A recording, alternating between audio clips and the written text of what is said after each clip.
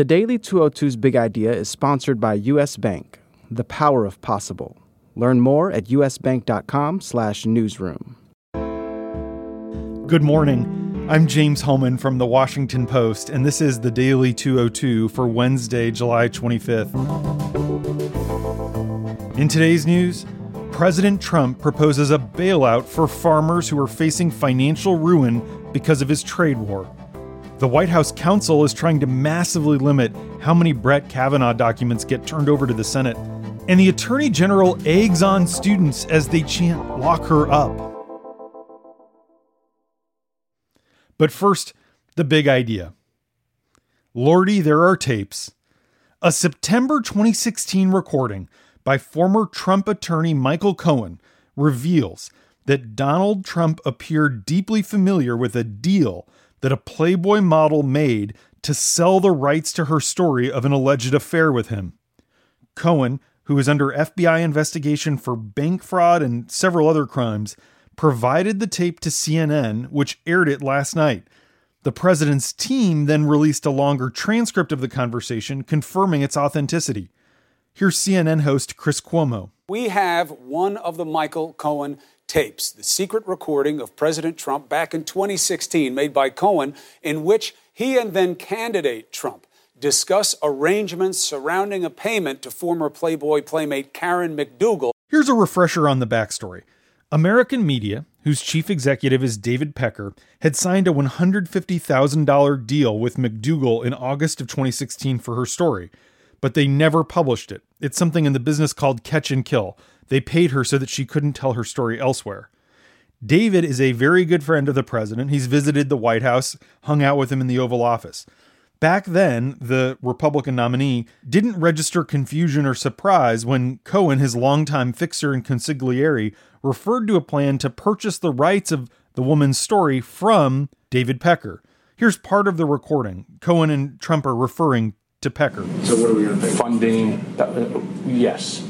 And it's all the stuff, because, you never know where that company, you never know where he's going to be. Gets hit by it. Correct. So I'm all over that. And I spoke to Alan about it when it comes time for the financing, which will be... Listen, what financing? We'll have to pay you. So I'll pay with cash. No. I got... No. On Tuesday night, Trump attorney Rudy Giuliani disputed the idea that the recording shows Trump knew about the McDougal deal. He said it sounds to him like the president was confused. But one of Cohen's attorneys, Lanny Davis, appearing on CNN to talk about the tape, said there's no doubt. Here's the president's former lawyer's lawyer. There is no way to spin the two falsehoods that Mr. Giuliani, on behalf of his client Donald Trump, told America to disparage my client. One is that this is the first time that he heard about the Karen McDougal issue. If you're old enough, you remember that Lanny Davis was Bill Clinton's lawyer during impeachment. His appearance on TV is another dramatic escalation of rhetoric and a turn against Trump by the Cohen camp. They fear that he has the truth about Donald Trump. He will someday speak the truth about Donald Trump. The truth is that when Donald Trump said cash, which Rudy Giuliani knows that only drug dealers and mobsters talk about cash. After his TV appearance, the Post asked Lanny whether they'll release more recordings of Trump in the coming days. He said he wouldn't comment, but he acknowledged, quote, "There are a lot of other tapes." And that's the big idea. Here are three other headlines that should be on your radar. Number one, the White House is readying a $12 billion emergency aid package for the farmers who are caught in the crosshairs of Trump's escalating trade war. This is being designed with the midterm elections in mind. It's the latest sign that growing trade tensions between the United States and other countries are unlikely to end anytime soon. The aid is designed to help farmers who are facing tariffs and live in battleground states. China, Mexico, and other countries have imposed these tariffs in response to Trump's tariffs. White House officials say farmers will begin seeing payments in September, just in time for the fall elections. They also say they hope the payments will quiet the protests by farm groups and Republican lawmakers who say that Trump's confrontational trade policy is harming America.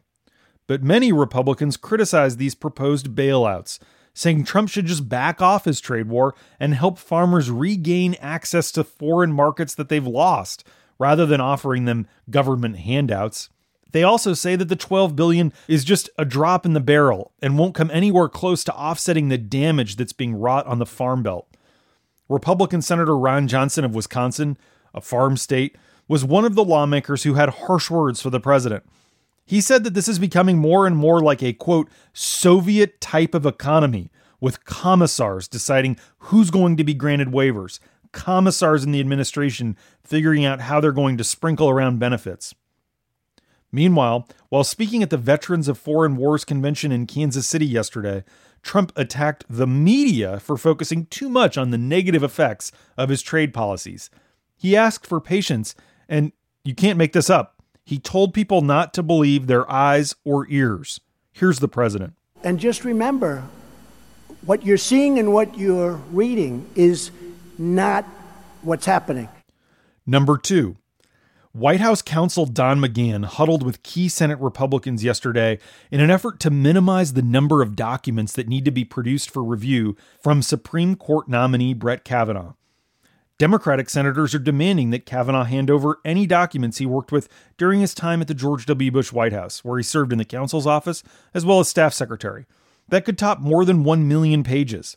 The Trump team claims that this won't yield anything revelatory, but how would they know that? Senator John Cornyn of Texas, who's on the Judiciary Committee and number 3 in GOP leadership, said that while documents from Kavanaugh's time in the White House counsel's office when he was a lawyer are fair game, paperwork from his service as staff secretary aren't. But here's the rub. In May of 2010, Kavanaugh said that his tenure as Bush's staff secretary, one of the most powerful jobs in any White House, was, quote, particularly instructive in his role as a federal judge, perhaps more so than working in the counsel's office. Moreover, when Elena Kagan was confirmed to the Supreme Court, Republicans demanded all of her White House records, and they got them. But Kavanaugh did sit down yesterday with Republican Senator Rand Paul of Kentucky. They talked for 90 minutes.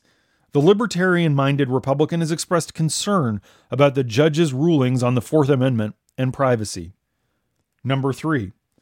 Attorney General Jeff Sessions laughed and egged on a group of students who chanted "Lock her up" as he gave a speech at a high school summit in D.C. The nation's chief law enforcement officer was attacking universities for what he described as excessive political correctness. At one point, he said this to the students. I like this bunch, I gotta tell you. You're not gonna be backing down. Go get them, go get them. That prompted many in the crowd to begin chanting "Lock her up," a reference to the 2016 mantra against Hillary Clinton. Lock her up.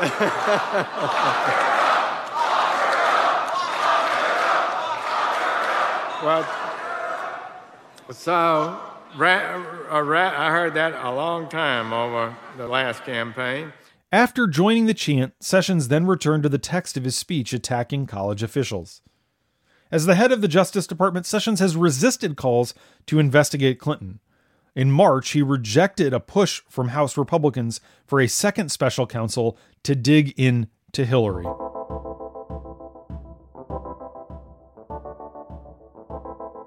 And that's the Daily 202 for Wednesday, July 25th.